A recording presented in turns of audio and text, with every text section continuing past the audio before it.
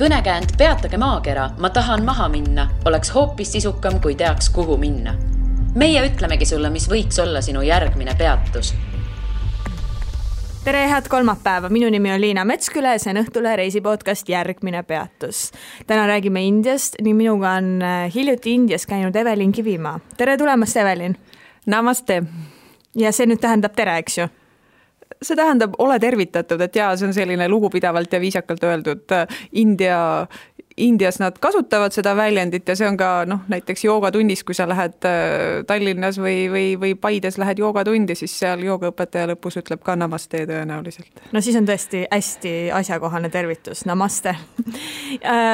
Meenuta mulle, kui sa saabusid sinna Indiasse, see oli sinu esimene kord Aasias üldse, sa sattusid kohe Indiasse, mis on natukene võib-olla isegi kirkam kui enamikud riigid seal. Mis su emotsioonid olid, mis su tunded olid tol hetkel? Kõigepealt enne, kui ma läksin Indiasse, ma teadsin, et ma maandun selle pealinnas New Delhis ja enne ma olin lugenud artiklit, kuidas New Delhis on mürgine sudu.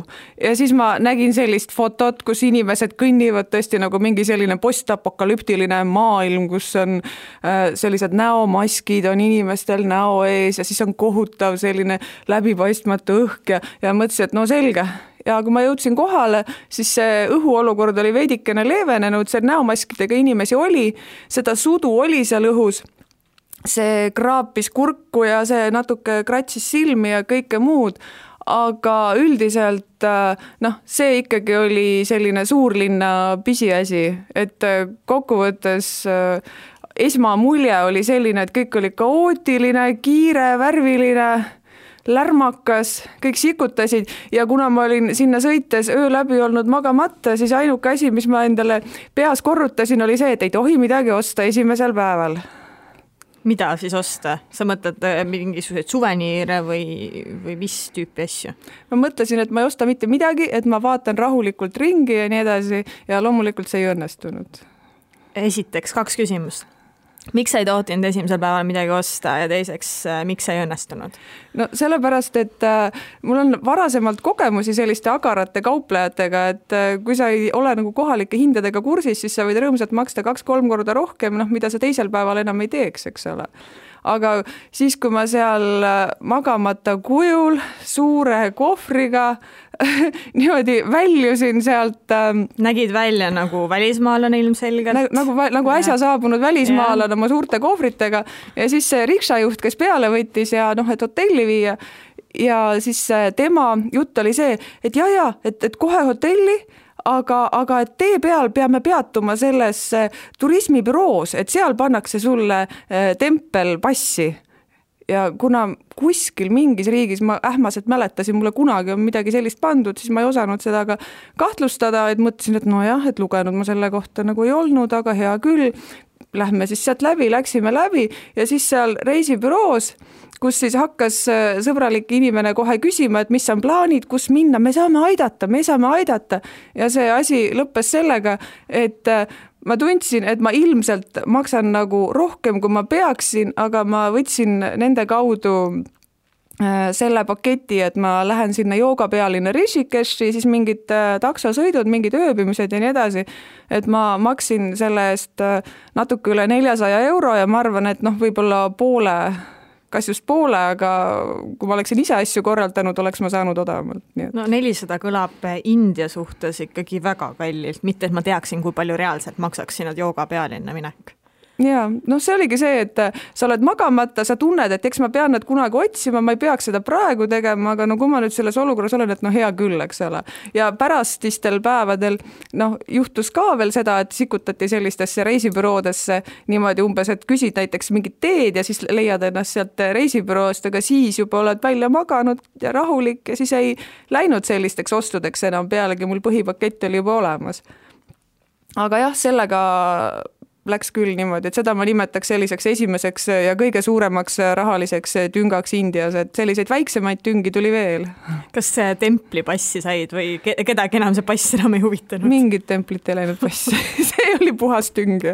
No riksa juhtsin normaalse hinnaga viis sinna majutusse, et või kooris ka sealt? No see oli ainult poole kallim kui tavaliselt, nii et aga noh, kuna ütleme, see summa Eesti rahas oli võib-olla 3 eurot, siis see, et kas ta tavaline hind oleks olnud 1 euro või läks nüüd 3, et noh, seal ei olnud niisugust erilist vahet. Ja sa saabusid siis New Delhisse pealinna? Jaa. No suure osa Aasia riikide pealinnade kohta öeldakse, et seal pole mõtet üldse olla, et mine sealt kohe minema ja vaata loodust, väiksemaid linnu ja nii edasi. Kuidas sinule tundub, et milline on New Delhi? Minu arvates seal on vaadata küll, aga lihtsalt kuna seal liiklus on tihe, ülikiire, seal võtab see asi nii palju aega, et päevas ma nägin mõne vaatamisväärsuse ära, aga niimoodi, et nagu Tallinnas on näiteks võimalik, et sa teed kesklinnale tiiru peale ja kõik on nähtud, et see ei ole seal võimalik, et seal on neid asju, mida vaadata lihtsalt nii palju. Aga ma käisin seal 2 suures templis, mis mõlemad jätsid sellise väga hea mulje, ühe nimi oli Akshardam ja teise nimi oli Lootustempel, see oli lootuse kujuline siis selline ehitatud ja seal oli nagu see hästi tore, et sa näed seal, kuidas kohalikud tulevad, nad on kõik oma pidulikes ilusates sarides, rõivastes, nii edasi, et lisaks sellele, et sa vaatad seal seda arhitektuuri, sa vaatad ka seda, kuidas kohalikud ennast pidulikul puhul käituvad. Kuidas sa seal üldse liiklesid, et kui seal nii palju autosid on ja raske on ühest kohast teise saada? Ma enne kuulsin, et seal väga lihtne on liigelda Uberiga, aga kuna ma ei hakanud ostma kohapealset seda telefonikaarti ja Eesti telefonikaardiga oleks ma ennast seal ilmselt segaseks maksnud, siis internet oli seal väljas ja liikusin lihtsalt peamiselt väikseid maid nende riksadega ja siis, kui tulid juba linnade vahelised liikumised, siis see oli taksoga ja rongiga. No räägime siis sellest jooga pealinnast, mille osas sa maksid ennast, ma ei tea, liiga palju, ütleme niimoodi, et maksid liiga palju. Mis koht see selline oli? Jooga pealinn ise oli imeilus ja sinna saaks New Delhist tegelikult ilusti rongiga sõita. Rongiga saaks sõita sellest Rishikeshist, mis on pisut üle 200 kilomeetri sealt eemal, et saaks sõita peaaegu koha peale. Seal lähedal on mingi Haridvari nimeline linn, kus siis viimased 25 kilomeetrit tuleks sõita kas mingi bussiga või taksoga. Aga kuna ma kujutasin ette India ronge ühe kolleegi jutu järgi, kes oli seal käinud, et oi, kus seal on, et kõik on nii tihedalt rahvast täis ja istuvad seal üksteise külje all. Ja plussakad igal pool. Ja sa ei mahu kuskil ära, umbes seisad ühel jalal ja oled õnnega koos, kui sind tõstetakse pagasiriiulile. Siis ma mõtlesin, et ei, et mina ei jaksa sinna minna niimoodi. Ja siis ma läksin taksoga. Taksoga sõitsin üle 200 kilomeetri, mis oli mul ka sealt reisibüroost ostetud paketi sees. Hiljem ma vaatasin, et eraldi müüdi neid sõite mingi, ma ei tea, algas vist võib-olla 35 või 70 eurost. 400 ikka päris karm. No oli. Aga ja kehv oli ka see, et see taksosõit võttis lihtsalt nii kaua aega, mingi 5-6 tundi, et tagasiteel võib-olla isegi 6-7, et see võttis kohutavalt kaua aega, sest see ei ole nii, et sa sõidad nagu Eestis, et sul on selline maantee, vaid sul on maantee küll, aga seal on kogu aeg linnad, asjad, sa venid seal mingi heal juhul 50 kilomeetrit tunnis, võib-olla 40, et siis sa istud seal nagu hästi kaua. Et ühe otsa oli selles mõttes põnev sõita veel taksoga, et sa näed, kuidas tee ääres müüakse mingeid põnevaid, ma ei tea, suhkruroost tehtud maiustusi ja sa näed seda kõike, aga teise otsa oleks võinud küll rahumeeli sõita rongiga, sest pärast, kui ma sattusin sõitma rongiga New Delhist Agrasse, siis see oli väga ilus, kui sul on eelbroneeritud rong, siis kõik oli väga mugav, sul oli oma istekoht, sulle pakuti 2-tunnise rongisõidu jooksul süüa, juua, kõik oli väga viisakas, ruumi oli ja sellist rongi, nagu ma ette kujutasin, sellist inimestest kubisev ja must ja kõike muud. Ühest sellisest, me sõitsime ühes jaamas mööda selle oma korraliku rongiga ja mu kõrval istuv indialane, ta siis seletas, et tõesti, et selline rong võib olla kohalik rong, aga kõik sellised luksuslikud rongid need on täiesti viisakad ja eestlase jaoks ka täiesti normaalse hinnaga, et näiteks see mingi üle 100 kilomeetri, see oli vist 8 eurot või 10, mis me eestlase jaoks on täiesti normaalne, aga arvestades, et Indias pidi keskmine palk olema 160 eurot kuus, siis nende jaoks on see kallim muidugi. Kas rong sõidab ka kiiremini, et ta ju ei jää ummikutesse või? Jaa, rongiga sa saad juhti kohale, maksad vähem, saad süüa ja kõik on väga mugav. Ja pluss sa ei pea jagelema taksojuhiga, kes võib olla umbkeelne, nagu see paraku oli selle minu teise takso otsaga, kui ma tulin Rishikeshist ära, et taksojuht püüdis ka tünga teha, välja küsida minu käest mingisugust teemaksu, et mida ta tegelikult pidi ise maksma, eks ole, ja sellist asja. No seda ma talle ei andnud, siis ma olin juba kogenud. Kuidas sa lahendasid siis selle? Ütlesid ei lihtsalt või sa pidid kuidagi selgitama seda? Ma ei pidanud midagi selgitama. Ta ütles, et change ja teemaks ja mina raputasin pead ja siis ta sõits edasi. Okei, vahet pole. Tegelikult pärast turismibüroo ütles, et tal oli kõik kinni makstud, et püüdis ka seal slikerdada niimoodi. Aga kõik see, selline ümbritsev, selline väike tünga tegemine, see tegelikult ongi vast seda rohkem suurtes linnades. Et kui ma jõudsin Rishikeshi, siis see on selline mõnus väike linnake, seal elanikke oli vist alla või kuskil 100 000, et või oli ta veel vähem. Ja siis pluss siis turistid ja seal oli õhk oli puhas, see on seal mägede lähedal, mäed on ümberringi. Sa saad seal osalt ka jala kõndida seal kesklinnas ringi. Ei ole siuksed tohutu pikki neid vahemaid ja seal oli ülimõnus olla. Tõesti, sa lähed sinna ja kui ma New Delhisse enam tagasi ei läheks, ma olen seal korra käinud, ma olen näinud, siis Rishikesh, see maailma joogapealinn on see koht, kus ma tunnen, et ma tahaks tagasi minna. Et ma olin seal 4 ööd, mul oli selline pakett, mis seal on üsna tavaline, et mul oli ööbimine, mul olid joogatunnid 2 korda päevas ja mul oli taimne söök.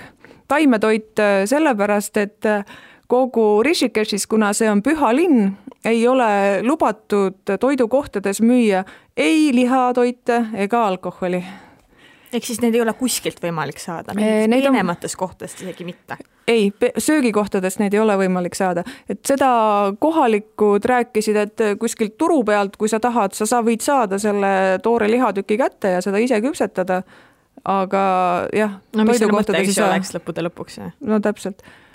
Aga seal oli tohutult mõnus armas õhkkond, et see oli täpselt selline nagu natukene hipilik lastelaager täiskasvanutele.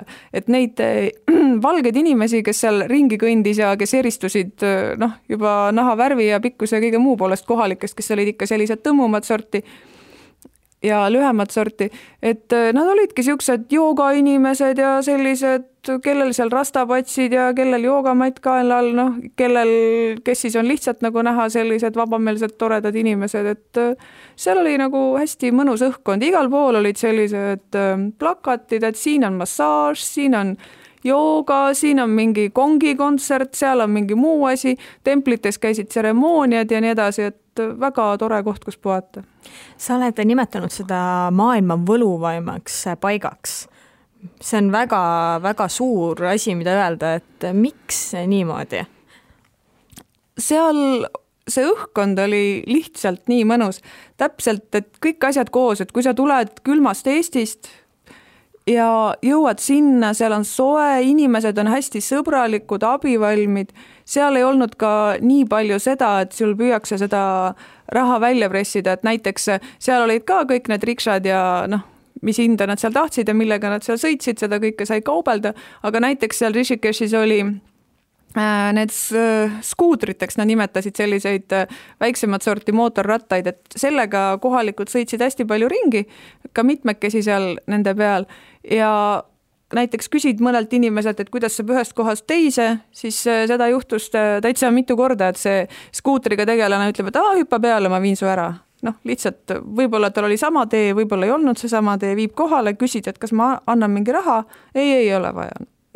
Aga New Delhis oleks mitmekordset hinda selles küsitud, ma kujutan ette. No võimalik jah. Seal ei olnud ka seda, et seal see skuutri tegelane, ta sõitis sust tihedas liikluses mööda, eks ole, võib-olla oli ka see näomask oli näo ees, et mis sa seal siis küsid või räägid, et jah.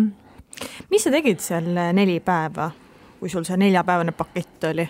No esimesel viimasel päeval võttis see taksosõit suure osa ajast ära, aga vahepeal oligi, tiksusin seal ringi, nautisin, võtsin massaaži, näiteks mingisugune pea- ja õlgade massaaž Eesti rahas maksis 5 umbes ja see kestis seal üle poole tunni tublisti. Tänavatoitu nautisin, seal on nagu ülimega, et kujutad ette, kui sa lähed, ostad tänava äärest mingi sellise mõnusa vürtsika kartulikäki, mis on siuke kuum, hea ja sa maksad sellest 0,5 eurot või sa ostad mingisuguseid väikseid vahvaid pirukaid, samoosasid, mis maksavad sul Eesti rahas 30 senti. Ja kõige mu lemmikasi, mida juua, mida ma jõin palju, oli suhkruroomahl. See nägi välja selline, et nagu olid suured kaikad. Põhimõtteliselt sa vaatad, et nagu mingi kaigaste hunnik on seal kuskil mingi masina peal, rauast masin, siis need kaikad lükati sinna masinasse sisse, tegelane ajas vänta ringi ja sealt tuli siis selline vahutav mõnus mahl, selline magus sellele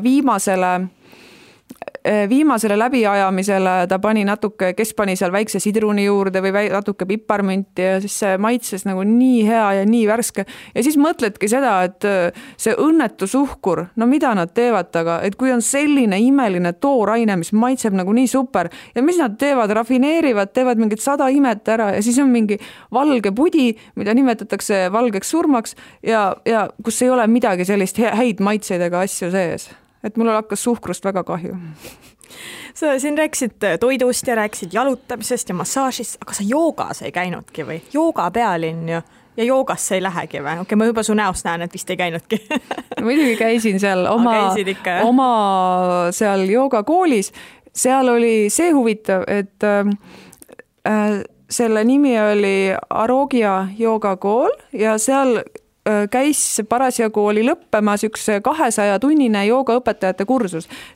Neid joogaõpetajate kursusi oli ka kogu linn täis reklaame nende kohta. Need oli 200-tunniseid, 100-tunniseid, 500-tunniseid. No see oli juhtumisi 200-tunnine. Ja kuna see oli lõpujärgus, siis ma sattusin sinna sellisel ajal, et need õpilased, keda oli vist umbes 7, nad tulid erinevatest maailma kohtadest, kes oli seal Ameerikast, kes oli Inglismaalt, kes oli üks venelanna, kes ise elas Tais, kes oli ameeriklane, kes elas Vietnamis. Ühesõnaga, nad ise tegid oma näidistunde, et mis nad olid seal õppinud ja see oli neil vajalik, et nad saaksid oma selle tunnistuse kätte. Nii et mul oli iga tund, oli erinev õpetaja, kes tegi paremini, kes tegi halvemini. Üks inglanna näiteks töötas ise Inglismaal joogaõpetajana, tema tund oli nagu super, keegi teine, üks ehitustööline Kanadast, tema tund nagu lonkas ja oli siukene kobam, kuidas keegi. Aga see oli huvitav seda katsetada, niimoodi proovida, vaadata, aga õnneks viimase tunni sain ma ka sellelt õigelt joogaõpetajalt, kes oli see indialane ja ta tegi ikka tõesti imeliselt, et kui ma teinekord Rishikeshi satun, siis ma arvan, et ma võin tema juurde minna veel mõned joogatunnid võtta, sest seal on ka tavaline see, et need sissehüppamise ehk drop-in joogaklassid, et maksad 200 või 300 ruupiat, mis siis Eesti rahas on mõni euro, eks ole, ja sa võid nagu sisse minna joogatundidesse osalema. Et ta tegi väga hästi, et tunned, et kuidas keha nagu paindub mingitesse asenditesse, mida sa arvad, et sa ei ole nagu üldse võimeline tegema, et see oli nagu heal tasemel. Aga näiteks seal see joogaõpetajate 200-tunnine kursus, koos sellega, et nad elasid seal kohapeal ja said süüa ja neil olid seal mingid ekskursioonid, millega neid nädalavahetustel lõbustati. See maksis ikka päris korralikult, dollarites olid need hinnad seal öeldud, selles oli 1400 ringis. Mis on ikka päris korralik summa. Seal on ka odavamaid kursusi ja lühemaid ja kõike muud, aga see on ikka päris paras. 1400 nüüd mille eest täpselt? Selle eest, et nad käivad seal 200-tunnisel joogaõpetajate kursusel, elavad seal koha peal. See ööbimispaik oli tüüpiline Rishikeshi koht, kus ukse ees olid suured metallriivid, mida tuli lükata ette, siis nad ragisesid, kujuta ette, et keset ööd tuleb sul üle koridori naaber, tõmbab oma ragiseva riivi eest ära, lükkab ragiseva riigi ette ja kui sa ära läksid, siis sa võisid sealt panna tabalukuga ukse kinni. kas selles linnas on midagi teha ka neil, kes ei ole niivõrd kirglikud jooga suhtes? Või on see ikkagi joogasõpradele? Joogasõpradele on see lemmiklinn, siis seal usklikud, see puudutab ilmselt rohkem indialasi, aga ka teisi, kes on seotud nende uskudega, nende jaoks on see püha linn, näiteks sealt ju läbi voolab Ganges ja selleks, et saada vabaks kõigist pattudest, siis ma käisin ka Gangeses ujumas, ma kastsin ennast, vesi oli suht külm, aga päike oli soe, et ma kastsin ennast sinna üle pea sisse 7 korda ja 7 korda käis pea vee all ja siis nüüd ma olen kõigest puhastatud, mis on varem, mis iganes juhtunud ja nüüd mul on täiesti vaba uus elu. Näiteks see oli, Ganges oli asi, miks sinna minnakse. Või siis sa oled nii räpane nüüd sellepärast, et Ganges pidi olema niivõrd räpane jõgi. Tead, see oli ju Ganges see osa, mis on seal mägede lähedal, ja see on väike linn, et seal ei olnud midagi sellist, nagu räägitakse suurte linnade kohta, et ma ei tea, mis loomakorjused või mida seal ujuvad, et seal ma ei näinud küll midagi sellist. Et see oli puhas ja ilus ja seal looduse pärast tasub ka minna, et seal inimesed kärestikusel jõel käivad raftingut tegemas, mulle see huvi pakkunud, ma seda ei teinud, aga ma läksin koos kohaliku giidiga, läksin mägedesse, et vaadata päikese tõusu ja kui ma olin seal üleval mägedes, siis oli päike pilve taga. sain väikse tünga looduselt ka, et nii mina kui ka teised, kes seal olid tulnud vaatama.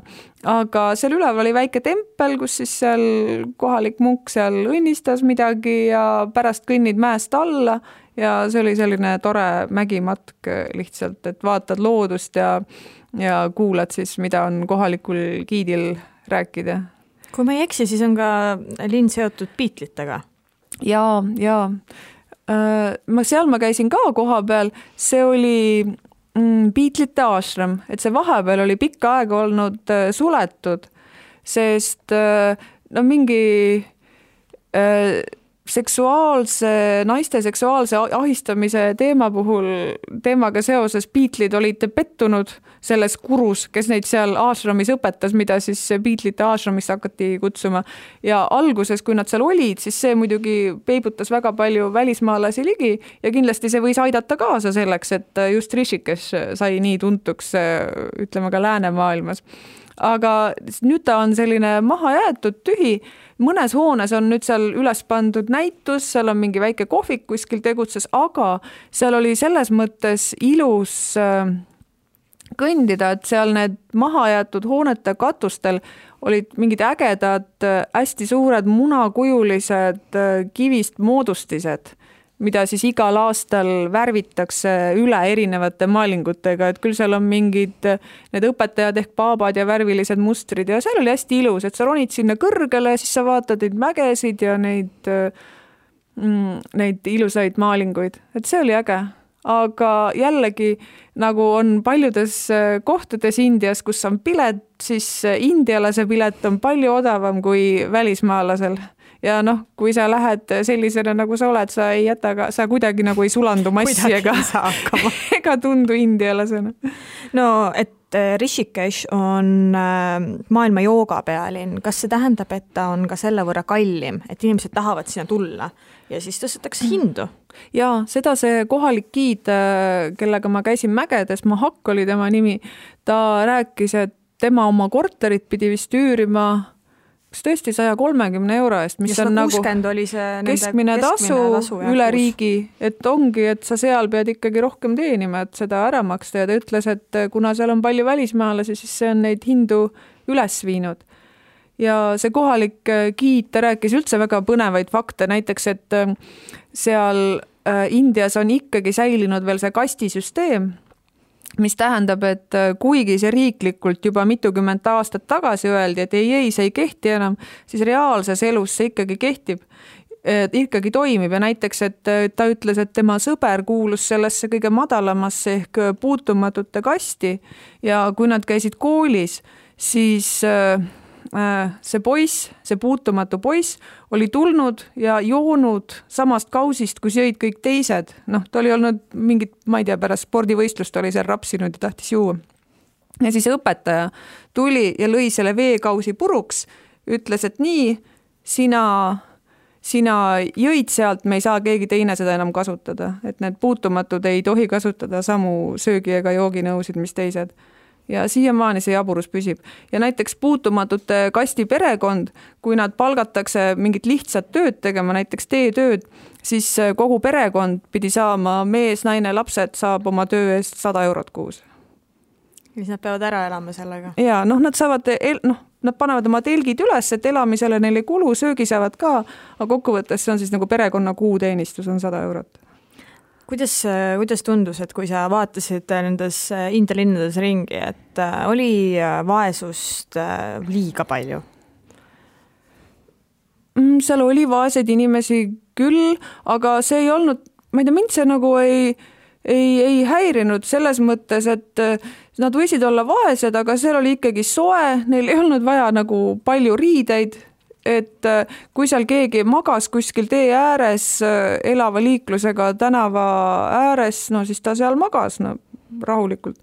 Aga see oli ebamugav, et kui seal tulid vahel väiksed lapsed midagi küsima käsi pikal, et see oli ebamugav ja üldiselt ma olin endale ette pähe võtnud, et ma ei hakka nagu raha andma, et mitte julgustada seda kerjamist ja pealegi tõenäoliselt võetakse see lastelt ära, aga kui üks oli mingi päris, ma ei tea, paari 3-aastane siuke väike vänderdis, et sellele ma andsin mingi muffini lihtsalt, et lootsin, et ehk saab ta selle ise ära süüa siis niimoodi. No kohalikest ja inimestest rääkides, sa sattusid ka India pulma, mis on ilmselt päris omapärane kogemus. Mis seal toimus? See oli niimoodi, et kui ma New Delhis olin mitu päeva, siis ma olin ajakirjanduse konverentsil, mis toimus 5 tärni hotellis ja selle ühel päeva õhtul toimus seal meil selline vastuvõtt, et hotelli rõdul meil olid kaetud uhkelt laua või uhkelt olid pandud söögid välja ja siis sai seal süüa ja vaadata ja nagu tellitult toimus seal samal all India pulm, et see tagahoov oli ilusti ära kaunistatud, kõik, ma ei tea, tohutud lilleseaded, valgustused, mis imed, kõik tohutult viimistletud, üles sätitud. Ja siis seal olid sellised kaunilt riides kohalikud, söögilauad, mis seal kõik olid, eks ole. Ja siis nad tegid oma tantse. Et mingisugune, nüüd tantsivad seal, ma ei tea, pruudiõde ja nüüd tantsivad sõbrad ja nüüd tantsivad peigmehe sugulased ja nüüd need ja tohutu selline asi, et seal oli nii imeilus, seisad ja vaatad seal, et tõesti ma kogu selle aja seisin seal rõdul, vaatasin sinna alla, siis need erinevad teised indialastest osalejad, seal konverentsil enamik osalejaid olid indialased, osa olid ka mujalt, need siis käisid seal läbi ja seletasid, et parasjagu, et mis seal toimub ja mis käib ja väga kiht oli seda vaadata ja siis nad kõik, mitu inimest ütles seda, et see pulm on ikkagi nii tähtis ja kallis sündmus, et vaestel inimestel polegi nagu imet, et ta töötab pool elu selle nimel, et panna tütar mehele. See muidugi ei olnud mingi vaeste inimeste pulm 5 tärni hotelli hoovis, see oli ikka selline jõukamat sorti, tunduvalt jõukamat sorti ja pulmad pidid kestma seal 4-5 päeva vist oli ja maksavad ikka korralikke tuhandeid, et 25 000 pidi olema tavaline pulm ja kui arvestada, et seal on kõik asjad palju odavamad muidu kui meil ja palgad väiksemad, siis see on ikka kõva summa. Aga selle pulma kohta nad arvasid, et see võib kogu summas maksma minna ikka vähemalt mingi 50 000 või rohkem või 75 000 või midagi sellist. Aga see on neil jah, väga tähtis. Ja siis hiljem ma läksin ise sinna pulma ka, sest nad kohalikud julgustasid, et jaa, muidugi, et välismaalastesse suhtutakse väga sõbralikult, et mine. Ja siis oligi, et kõndisin sealt läbi need inimesed, kes seal valvasid seal nende kaunistatud väravate juures, need naeratavad sõbralikult, lähed sisse ja siis kui vaatad, kuidas nad seal tantsivad, seal veel need etteasted käisid, siis ma muidugi ei saanud jätta ütlemata sellele kohalikule korraldajale, kes oli see, ma ei tea, õhtujuht või midagi sellist, et oi, nii ilusti tantsivad. Ja siis ütles, et ja, mine ka tantsima, mine ka. Ja parasjagu seal oli see, et seal kutsuti ja nüüd tulevad kõik meie välismaa sõbrad tantsima ja siis nad läksid, no ilmselt nad tundsid neid varem, nendest välismaalastest paljud olid juba sellistes ilusates, indiapärastes riietes, mõned olid ka euroopalikes, aga nali oli selles, et ma ju õnnetu ei teadnud, et see tants, millega nad seal esinema hakkavad, et see ei ole mitte see, et igaüks tantsib nii nagu oskab, vaid nad olid enne mingi koreograafia välja mõelnud ja selle selgeks harjutanud. Ja siis mina nagu lähen ja siis vaatan, et kõik hakkavad tegema ühesuguseid liigutusi, seal käed käivad vasakule ja paremale ja siis nagu maa alt juhti vilksas minu kõrvale siis see koreograaf, et igas pulmas pidi olema koreograaf, kes õpetab tantsud selgeks ja see ilmselgelt oli, sest ta vaatas mulle väga pingsalt otsa ja tegi mulle ette neid liigutusi, et ma täpselt neid talle järgi teeks ja siis vahepeal, kui nad seal lehvitasid mingi punase siidrätiga, siis andis mulle selle pihku ja siis ma seal tegin seda nii hästi kui oskasin, et see oli siuke päris naljakas, aga pärast oli siis lihtsalt siuke chill, et kui läksid juba vabas vormis seal tantsimine ja huvitav oli see, et need kaunilt hennatetoveeringutega kaunistatud naised tulid, hakkasid seal ka minuga tantsima ja pluss siis oled seal mingites gruppides, millegipärast, ma ei tea, miks see tore oli, tantsis seal pulmas mingi robot, inimene, kes oli mingi roboti neljakandilise siukse roboti kuju sees ja kes siis oli,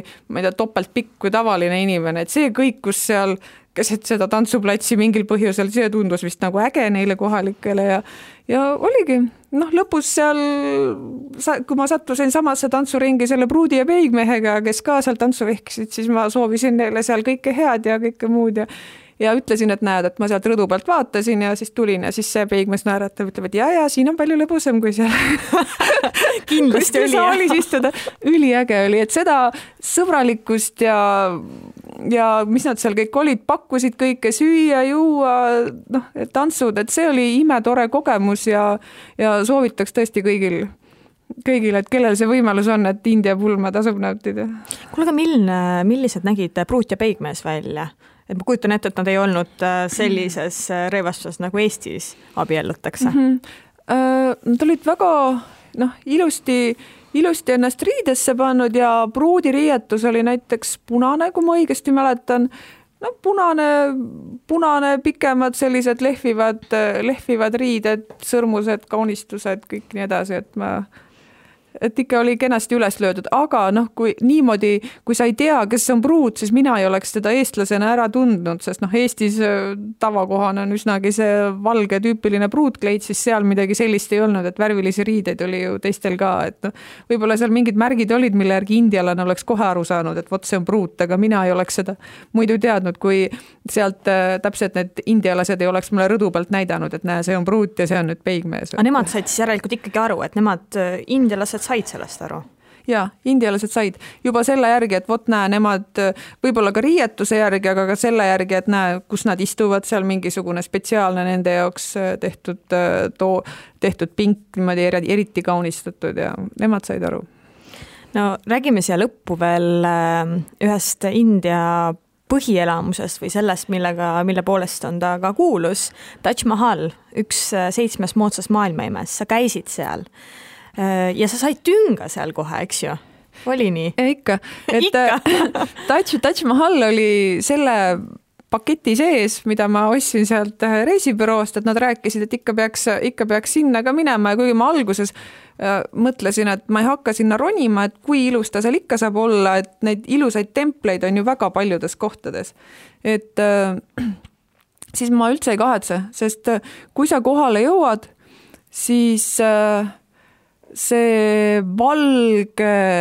valge puhas hoone, kus oli väga ülipeenelt olid tehtud kaunistused, et sinna sisse olid toksitud mingid süvendid, kus siis oli pandud neid poolvääriskive.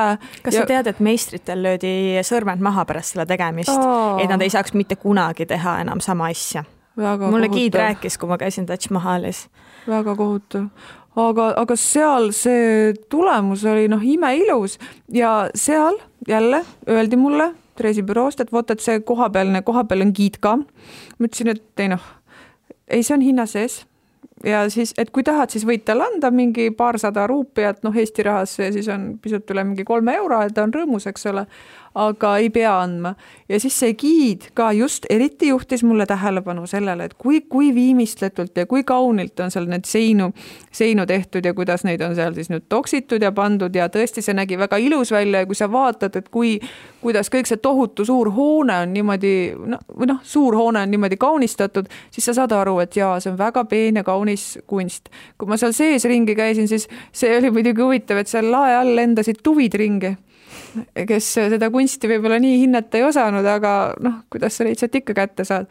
Ja siis, kui sealt ära tulla, siis see kohalik giid jälle niimoodi väga viisakalt ütles, et aga äkki me nüüd läheme läbi sellisest kohalikust käsitööpaigast, et kus kasutatakse sama tehnikat, mis Taj Mahali tegemises. Ja siis kuidagi kuklas hakkas juba tiksuma, et nii, nüüd läheb müügiks, eks ole, ja seda läkski, et nagu ka varem need riksajuhid, kes saavad ilmselt mingi protsendi selle pealt, et nad viivad turisti sinna, et oli mind varem veetud mingisse käsitööpoodi kuskil, aga seal oli siis, see oli Deelis, aga seal viidigi siis sellise töökotta, kus esimesel korrusel oli kohe müügimees, ilmselgelt selline viimistletud indialane, tema rääkis, et tema on nüüd 14. põlve järeltulija nendelt, kes seda Taj Mahali ehitasid ja näed, et see asi käis nii kõrval seal, üks mees toksis seal midagi kirgaga, et vot, et ta toksib nii ja siis näitas, et vot, et see toksimine käib nii, andis mulle kiviplaadi ja siis mingi tööriista, et vot, et kraabi nüüd ja siis väga selgitas, kuidas see asi käib ja siis oli selline see koht, kus ta niimoodi naeratades, aga lähme, ma näitan teile mõningaid meie tooteid. Ja siis oligi, sa vaatad, kuidas asi on nagu peensusteni välja töötatud, nagu selline minietendus.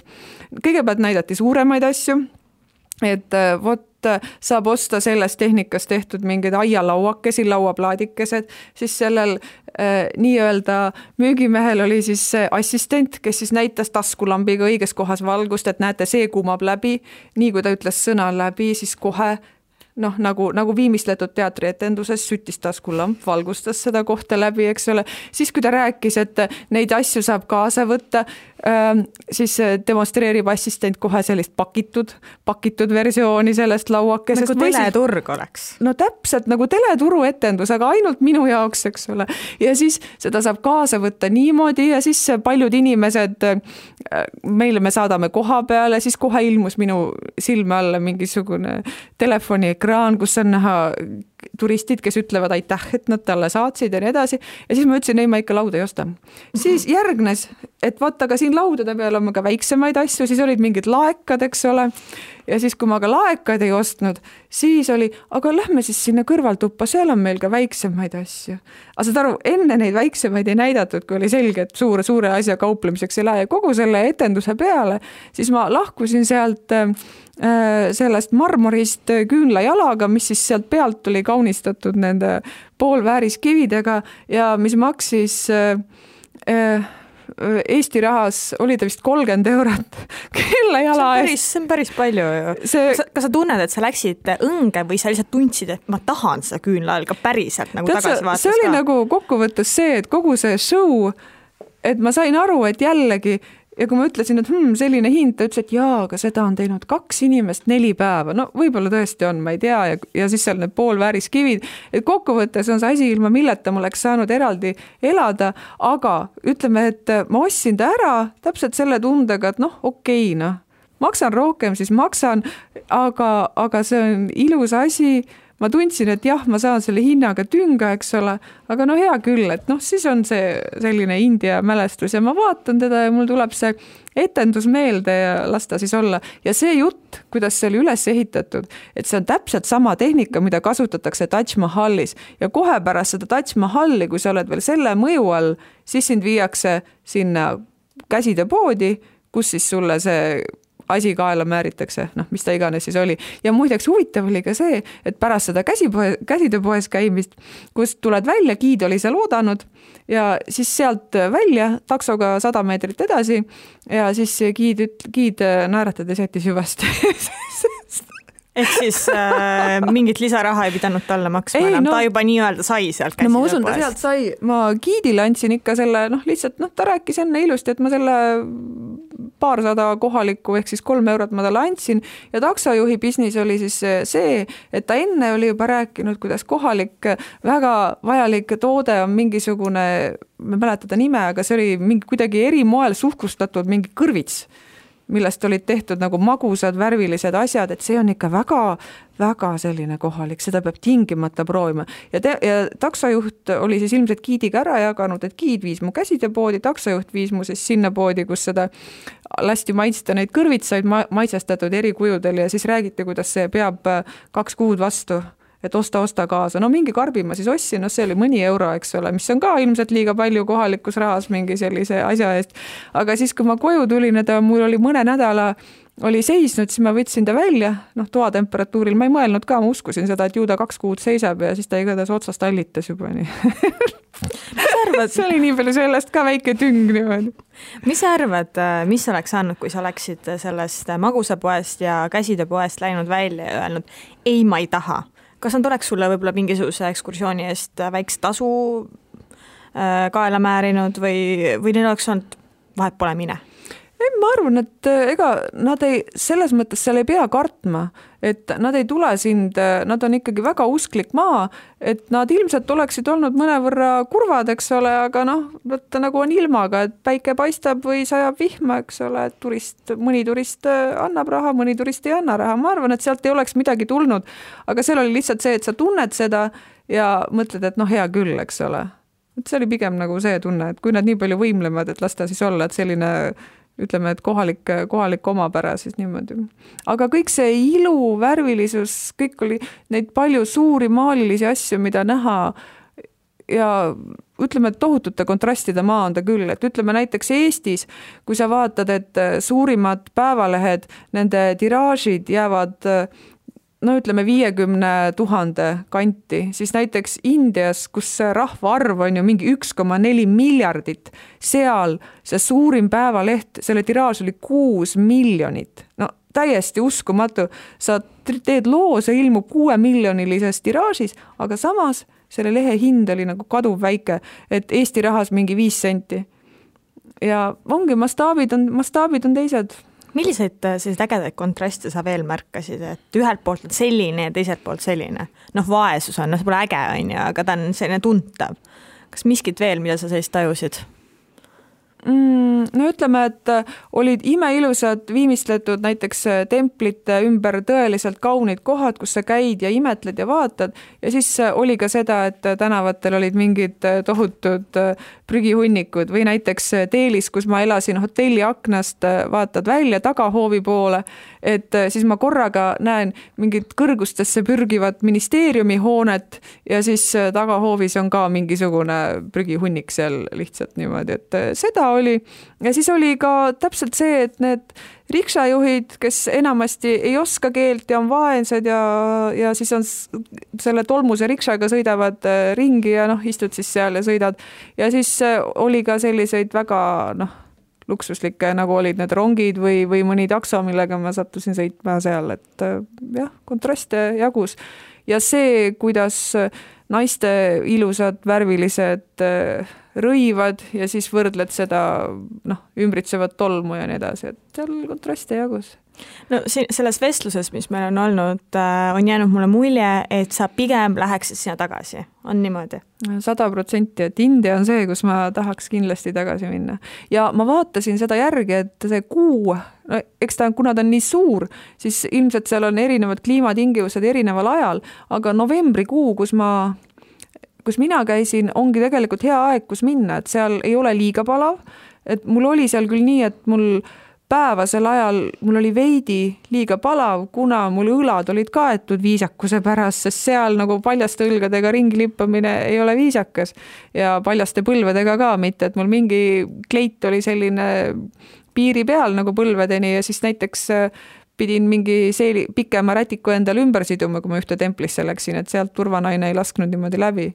Et novembrikuu on selleks hea aeg, millal minna, et suvisel ajal seal pidid olema need tohutud mussoonvihmad ja talvel kohati on ka seda jahedamat ilme, nii et aga ma tahaks minna tagasi sinna Rishikeshi ja ma tahaks minna avastama mingeid teisi kohti ka.